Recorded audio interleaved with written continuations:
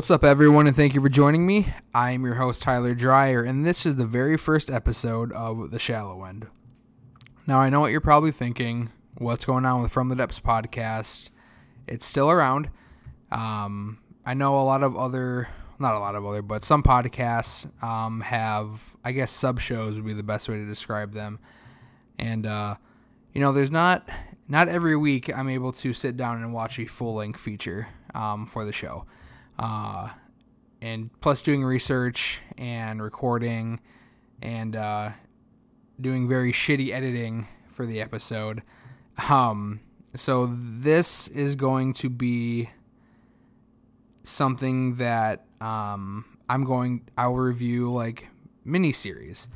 I'm not going to do a show like Supernatural is the first thing that comes into my head. 15 seasons of that, episode by episode. But a short-lived series, I can take 20 to 40 minutes to sit down and watch an episode and do everything. Because I'm a family man. I work 40 hours a week. I got a house that I need I do my best to keep up. Maggie does, beats me to the punch majority of the time. But yeah, so welcome to The Shallow End, guys. What'd you think of that, new little intro? Kind of cheesy, but I liked it. But my first episodes are going to be about Creepshow. Now it's not the movie from the 80s, which it is one of my favorites, but the Shudder original series Creepshow that Greg Nicotero brought to life. And the first episode with that is, well, if you've never seen the show, there's essentially 2 entries in each episode. And my episodes will be each entry of that. So I'm very excited because the first one was Gray Matter, which was a short story by Stephen King originally. And for those of you who don't know me, Stephen King is my favorite author of all time, probably my favorite writer of all time. And I know how cliche that may sound, but there's been books that I've never been more terrified of that I read growing up. I remember reading Cujo at some family members' baseball or softball game, and I had to close it because I was being terrified. So yeah, it was originally published in 1973 in a magazine, and it was later included in King's short story collection, Night Shift, which came out in 1978. This episode is directed by Greg Nicotero of Walking Dead fame. John Harrison. It was written by Byron Willinger, Philip DeBlasi, and Josh Malerman who did Bird Box. It stars Adrienne Barbeau as Dixie. You may know her from The Fog, and she was in the original Creepshow, and she played in Escape from New York. And my man Giancarlo Esposito as Doc. He's best known as Gus Fring from Breaking Bad. We have Tobin Bell as Chief. If you don't know, Tobin Bell, Jigsaw, the Saw franchise. Come on now. We have Christopher Nathan as Timmy. He's probably known best from the horror community from The Outsider, which was on HBO this past year. Jesse C. Boyd is Timmy's dad, Richie. He was in Mindhunter. And Andy Rusk plays the Gray Matter monster. And he's from the Hunger Game franchise. And, this is probably my 3rd time watching this episode. And it grows on you. Before we go into the episode, the respects and nods and homage it plays to the original movie is awesome. The animatronic creeper looks great. It's kind of got that Tales from the Crypt vibe. And the comic book intros and outros for the episodes are really, really well done. And so originally this story is like I said, from a short story. It was told in the perspective of an older local man while he's sitting around with his friends during a heavy snowstorm. And a boy runs into the store afraid. This boy is Timmy, and in this interpretation, it's during a very bad rainstorm. A hurricane level 4 or whatever is coming towards the area, and we find out Timmy is the son of a widowed man, Rich, who lost his wife, and in the book it was due to an accident at work, I believe, but in the show it's undisclosed reasons. And Dixie is essentially like worried about Timmy because how he's acting, and he's always buying beer for his old man. Good old Harrow's Supreme Lager. So the dad essentially becomes a recluse due to depression of losing his wife, and his son is essentially stepping up, being the man of the house, taking care of him, and which is always sad to see that in real life or in TV.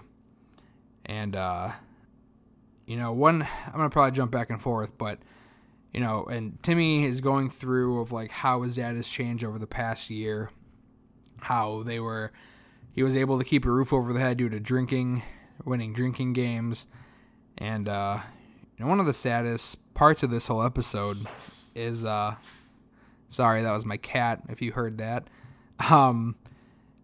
is Richie sees his dad reach into the fridge just stumbling drunk, and just looks at him so like somberly and is just like, I'm gonna quit one day. And how many times have anybody that's an addict said that to their loved ones and never did. But as Timmy is telling Dixie all this stuff, we have Doc and Chief essentially doing a wellness check and bringing the beer, and while Dixie's wringing it out, she finds like this mucus type thing on the box. It looks pretty fucking gross, but one thing that's awesome is they talk about like missing pets and everything, and there is like a missing cat and dog poster, and Cujo and Church from Pet Cemetery make an appearance. I thought that was very cool, and there are just nods to King's prior works. I could be wrong. I could get the episode mixed up because I did watch this last night, but I think even the Grady twins are on a missing poster in this episode too. So Timmy, and it's all mostly all like flashbacks and everything too. So Timmy is explaining to Dixie how his dad's changing and how he's there's some type of metamorphosis going on. And then how he wants his beer warm, and that's how he wants it. He wants it boiled, which I'm not a big beer person. I drink IPAs, and I just can't imagine boiling piss water to drink. It's not appetizing to me. But, and then he comes home, and he's fucking mutating into this thing, and it's the special effects on that part, the practical effects on that looked really good. And so when Doc and Chief get there, like, it's I want to say moldy. There's like fungus hanging everywhere. And then obviously they smell something terrible. And back at the store, Timmy's telling Dixie about, how he was hungry and how the beer wasn't working anymore, so hence the missing animals, hence the missing people. Timmy was essentially luring these animals and creatures for dinner, for good old Dad. And when they get there, they find, Doc finds, bodies in the tub, and which looks fucking gross. Looks like they've been there for a while too. And then we see we see the creature, and then Doc escapes, and he gets back to the store, and essentially Timmy's like, I love my daddy. I'll do anything for him. So, like, he knows what he's doing is wrong, but if that's fucked up now that I think about it. Like, it's just an enabler. He's an enabler. And maybe I'm looking too far into it, but, this is a metaphor for addiction in a sense. But anyway, and like I guess I could be wrong about that, but they go back to the store, and, Doc is just like, because Chief's done. Chief's dead. And he's frantic about how, like, he was essentially he was multiplying. And Dixie's frantically, like, seeing how long it's going to take for these things to take over. And in 6 days, these toxic, mutated creatures are going to take over the world. And then it pans out in another Creepshow comic. But, as much as I love King, before I get into that, this was a pretty faithful adaptation to the original story. And fun fact, this was actually set in the same area as Dreamcatcher and the same universe as It. I thought that was cool because all of King's stories intertwine with each other one way or another. I remember when I was reading 11.